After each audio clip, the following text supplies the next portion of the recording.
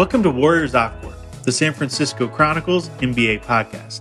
I'm your host, Connor Letourneau, and today I'm joined by Chronicle sportswriter Rusty Simmons, who's been instrumental on the Golden State beat this season. During our conversation, we went in depth on the Warriors' new 8-man rotation, Steph Curry's brilliance, and of course, the upcoming match with the Lakers in the play-in tournament. Rusty, thank you so much for joining me back on the podcast. It's been a while.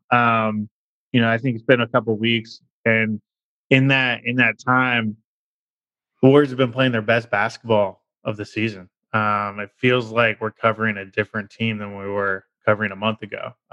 They finished the season, I think, on like a 14-5 stretch. Steph has obviously been doing his thing, but you've had major emergences from guys like Jordan Poole, Juan Toscano-Anderson, even Michael Mulder. You have, with all the injuries, they've had kind of an 8-man rotation that's been working for them. When they beat the Grizzlies in a huge regular season finale to clinch that 8 spot in the West and ensure that they'll have 2 chances at getting 1 win and making the first round of the playoffs. What was your big takeaway? Well, the interesting thing going into it was I thought, okay, well, they don't have to play again until Wednesday for the play-in game. So here you are on a Sunday afternoon, and I was interested to see if Coach Kerr would play Stephen Curry and Draymond Green more. In the second quarter, like you talked about, those role players, Poole and Toscano-Anderson and Mulder, actually extended the lead, so they didn't bring Curry and Green back early. In the fourth quarter, they ended up doing it. And that maybe gives us a little insight into what they're thinking for the play-in and hopefully eventually the playoffs, is although they only have 8 guys with days off in between games, that maybe they can play Curry and Draymond Green a little bit more like they did in the fourth last night.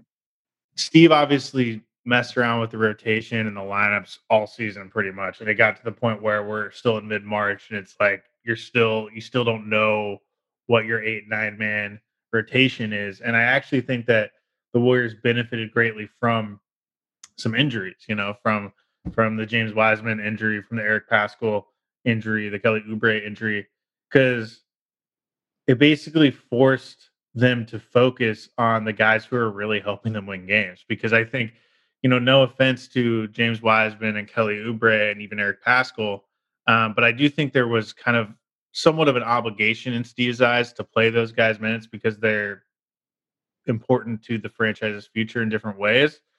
But what we saw over the course of the season was that they weren't plus players for the Warriors. And I know that sounds crazy, especially talking about someone like Kelly Oubre, who, is putting up pretty good numbers, snapped out of that really rough shooting stretch. But I'm still not convinced that he's a great fit in the system or on this team.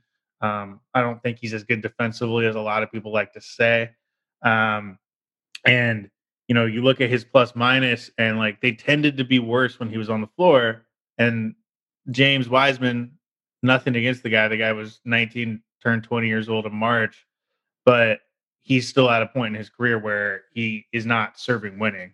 And so basically, you never want to say an injury is a good thing, but it happened to guys who I think were kind of distracting for what needed to be the focus, which was to do everything they can to win games. And what we're seeing is that, at least at this stage of the season, the guys who are going to help them win games, are obviously their core 3 right now, who's healthy, of Steph, Draymond, and Andrew Wiggins, and then Kent Bazemore, Kent Bazemore, and then you have those 3 bench guys in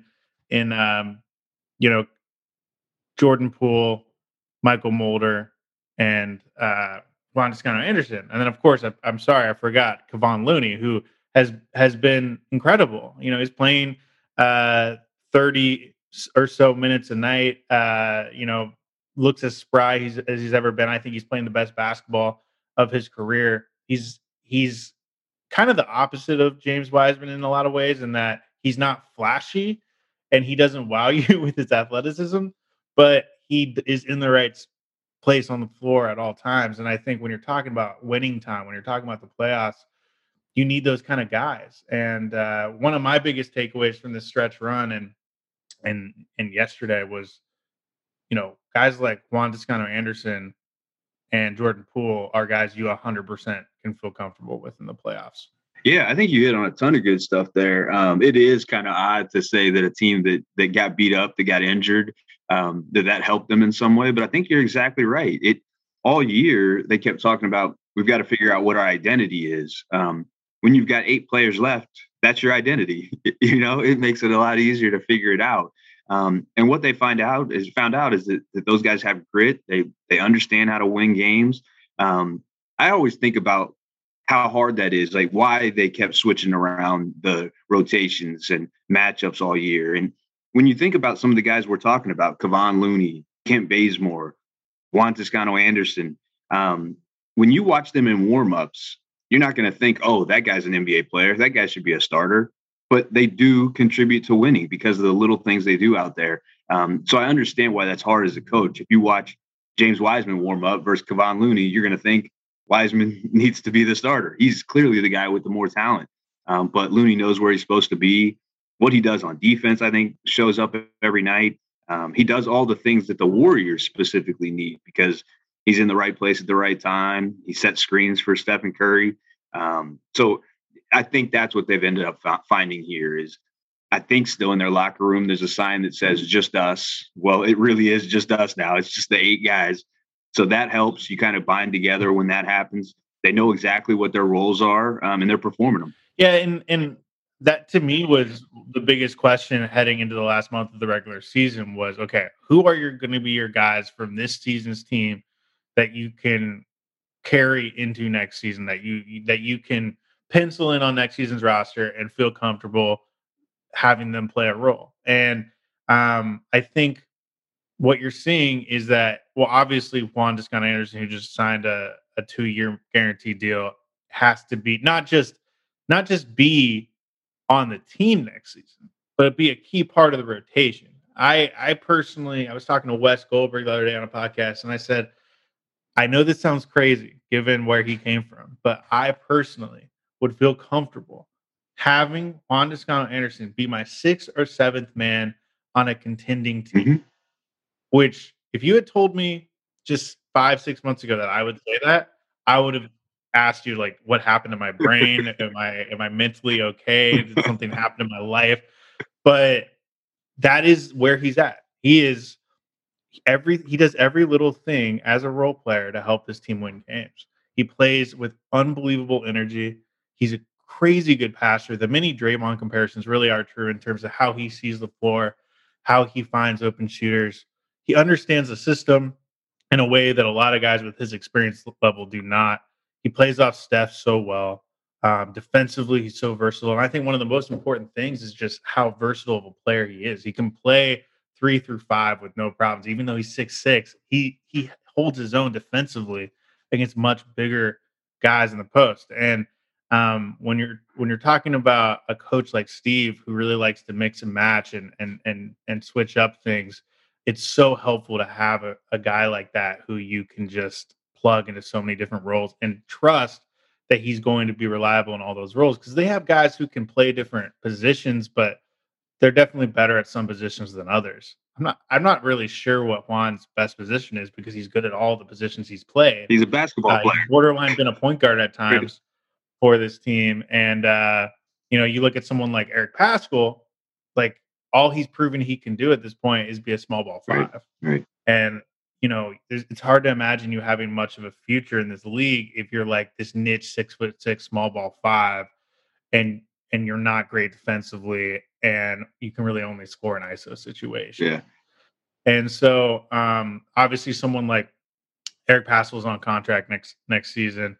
I still expect, even though Damian Lee's been injured, I think he showed enough before he got injured to be around next season. But it raises questions about someone like Oubre and like even guys like Nico Mannion and do they belong? Because to me, someone like Kent Bazemore, you need to do everything you can to re-sign him and bring him back.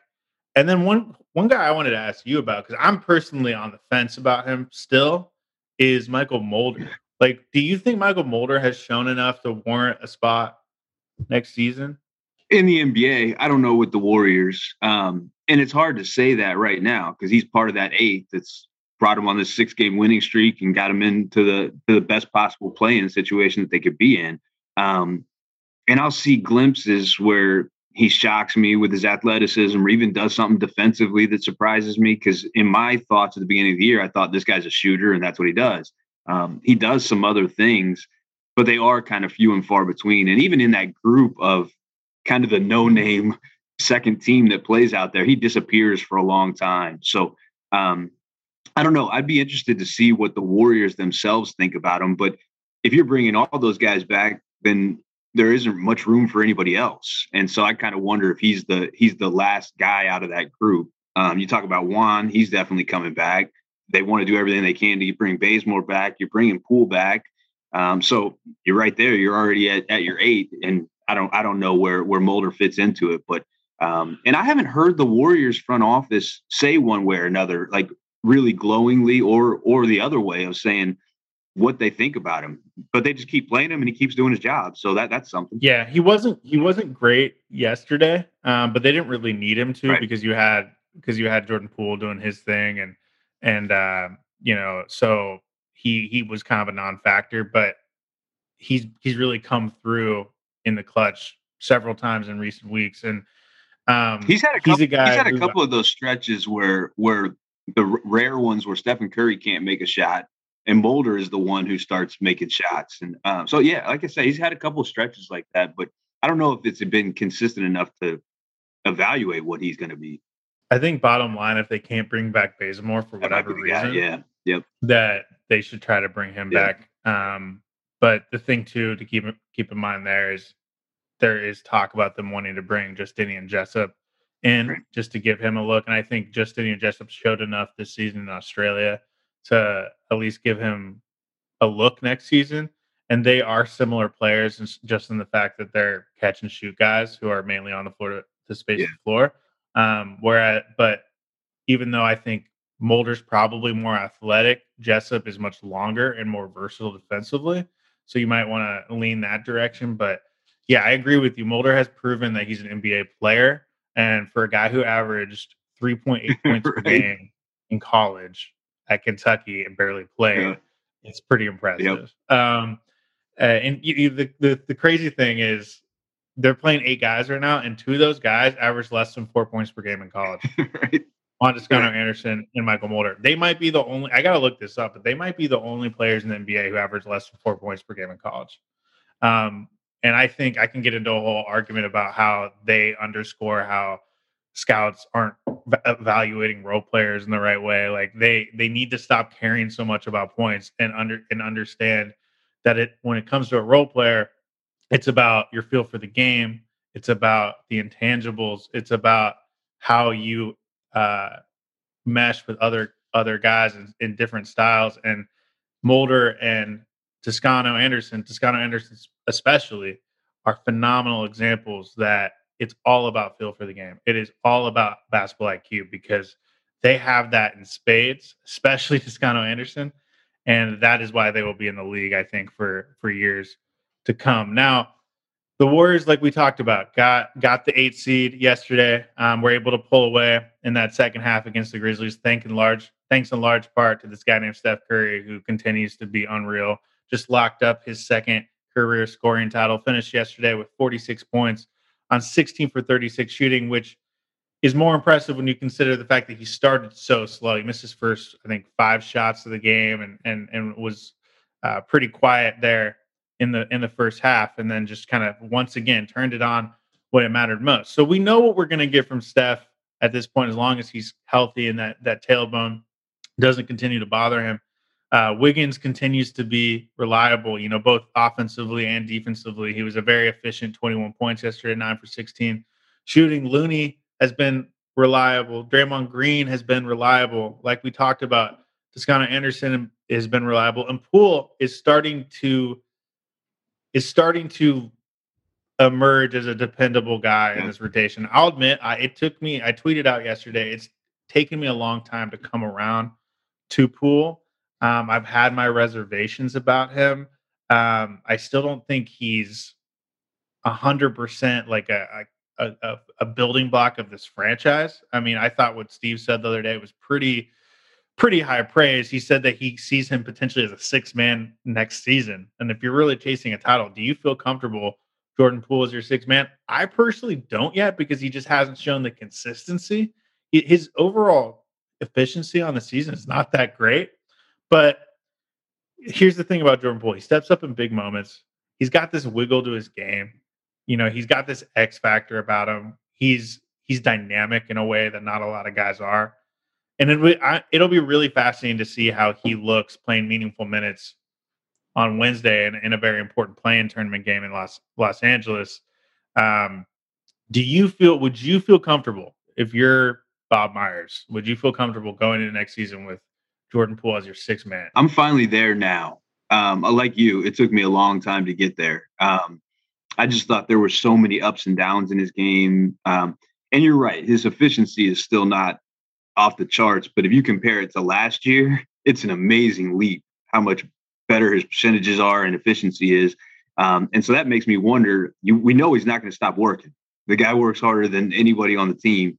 So if he makes another jump like that next year, and if his role is defined as that, come off the bench, score like crazy, and then come back over here and sit down, I think that's a role that he can fill for sure. The question is, will he accept that? Because like every first-round pick, he thinks he's a starter in the league. It's probably a little easier when you're playing behind Stephen Curry and eventually Klay Thompson to accept that you're the sixth man. But I think that'll be the interesting thing. Does he keep working like this? Does he keep accepting this role if they say you are a sixth man? Does he think Steve Kerr gave him a compliment by saying he could be the sixth man next year? Or does he think Steve Kerr slighted him by saying he's only a sixth man? That'll be if he's slighted by that, then he's delusional, to be honest with you, because he's not better than Klay Thompson. Of course. He's not better than Steph Curry. No, I think that he, partly because he was drafted into the organization and it's all he knows in the NBA. Right. I think he's going to be completely fine with being a sixth man at least next season. He's under contract for next season. We'll see what happens after that. But the thing that you got to keep in mind is he's only 21. He's got so much room to grow. And I know I hear a lot of people making big statements about him, like, oh, well, his ceiling is like a six-man guy or whatever. It's like, I'm not ready to say anyone who's 21 years old has a ceiling that's barely above where they currently are. Right. Who's to say he couldn't make an all-star Absolutely. game? Like I said, he has this wiggle to his game. He has this dynamism that other players don't have. Yeah. I don't know a ton of players in the league who have that kind of X factor where when you watch them, you're just like leaning forward in your seat, wanting to see what they're going to do next. He already has elements of that. He's starting to scratch the surface of that. When you think about how freaking bad he was last season, right. It bodes well for his future, just how far he's come in a short period of time. We'll have more of my conversation with Rusty Simmons right after the break.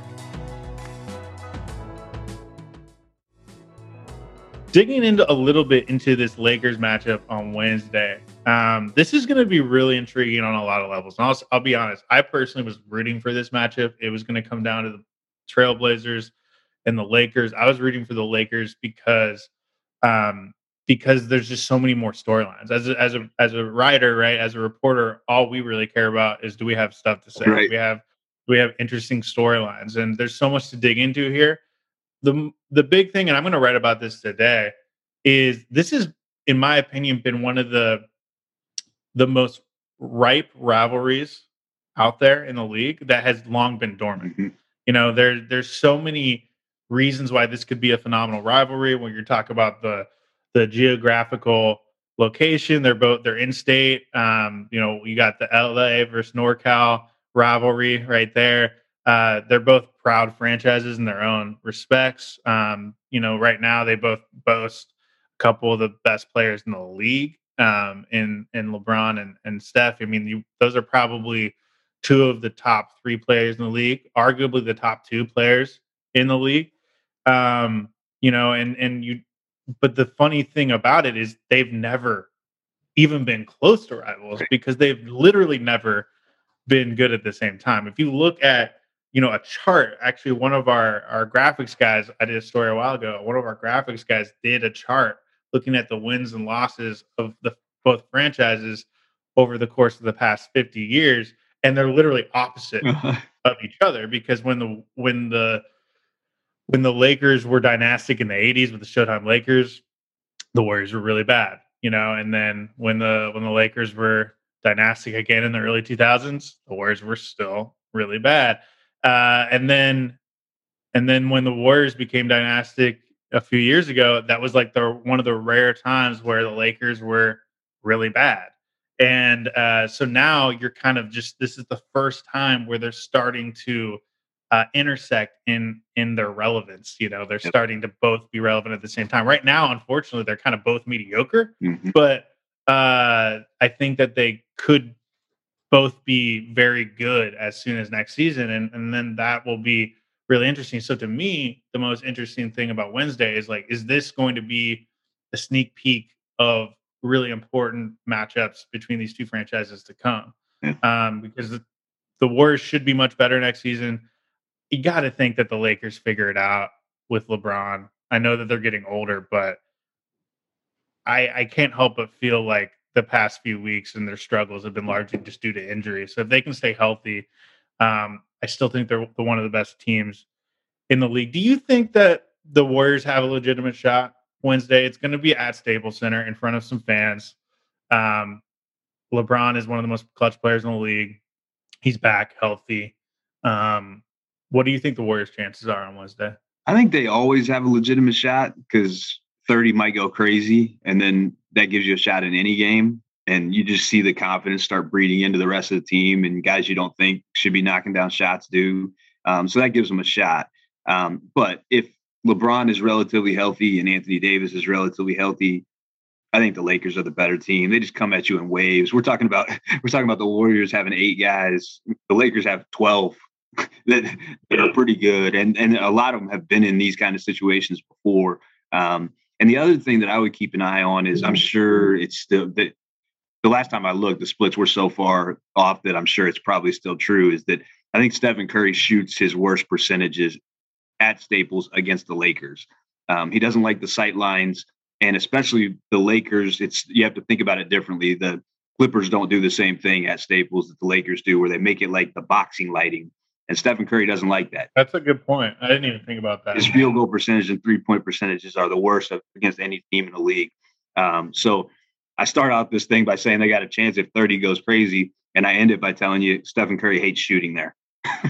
Yeah, but I really do feel like Steph is in a zone unlike any zone we've seen, and Steph understands more than ever that they need him to not just score 30, they need him to score 40 plus. He took 36 to shots yesterday.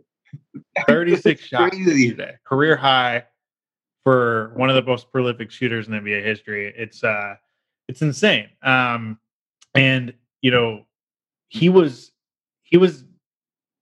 when Dylan Brooks was in the game yesterday, Dylan Brooks was doing a really nice job for them. When he fouled out with 6 minutes to go, that was really a turning point. The Warriors were already kind of in control at that point, but that was when I was ready to start writing my Warriors win game story because they just didn't have another defensive option. They were putting like D'Anthony Melton on him. It's like the guy has no chance. So who do you think matches up with Steph defensively from the Lakers on Wednesday? I guess Caldwell Pope will get the start, but like in every situation that we've seen this year, few teams have guarded him one-on-one. It'd be interesting to see if more do like what Dylan Brooks was doing, just top blocking him and completely ball denial, not even paying attention to where the ball was, just following Stephen Curry around and trying not to let him have the ball. Or will they trap at half court? I don't know what the Lakers will do, but Caldwell Pope will be the first guy who gets the assignment. I think Dylan Brooks is somewhat of a blueprint. I think the games I've actually seen Steph struggle the most offensively are the games when he has one defender top blocking him like that. When he has one guy just like all up in his grill. A lot of times the double teams and stuff aren't that effective because Steph is so good at playing off the ball and seeing where open spaces are and where he can get the ball to open shooters, which ends up creating more room for himself. And so I actually think that, the teams that have one kind of elite perimeter defender that they can throw at Steph are in a better position, because this supporting cast, say what you will about it, but they've shown that they can shoulder a load when Steph is being double and triple teamed. And, Steph often, too, when he gets double and triple teamed, gets more aggressive and just starts attacking the rim. And he's been as good around the rim this season as he's ever been. So, but is Caldwell Pope a Dylan Brooks level defender? Is he an all defensive team kind of guy? I don't know a ton about Caldwell Pope defensively. I don't know his reputation to be that. I would, in that situation, I would take Dylan Brooks over Caldwell Pope, but you saw the adjustment Curry made when he saw that I'm getting top blocked here all the time. All he's doing is ball denying. He started going backdoor all the time. And no disrespect to Valanciunas, but he's not a rim protector. He's huge, but he's not a shot blocker. Now you're going backdoor against the Lakers, and you're going against Anthony Davis, Andre Drummond, Marc Gasol. It's a different scenario. So even if Caldwell Pope is doing a top block and your natural instinct is to make the adjustment to go back door, now all of a sudden you're dealing with a whole different set of trees than he was dealing with Sunday. So bottom line, early prediction. We're talking on a Monday morning. So the Warriors win Wednesday. What happens on Wednesday? My prediction is we'll be covering a game Friday at Chase Center against Memphis. Yeah, I agree. I think that the Warriors lose in a relatively convincing fashion. I think they lose by like 10 or so points because I just, for whatever reason, do not feel like Steph is going to have one of his signature nights. And I think it's for a few reasons. You touched upon it with the fact that he's struggled at times at Staples. I think that, if a push comes to shove, they might put LeBron on him. And that's not a great matchup for Steph in a lot of ways. And so I think he's going to have a good night, but not an elite night. And that's going to be the difference because to beat any teams that they're facing going forward, because every team they're going to face going forward is as good or better than them, and at least from a talent standpoint. Right. All these teams are deeper than them. That's for sure. Literally every team in the Western Conference that's still going to be playing is deeper than them.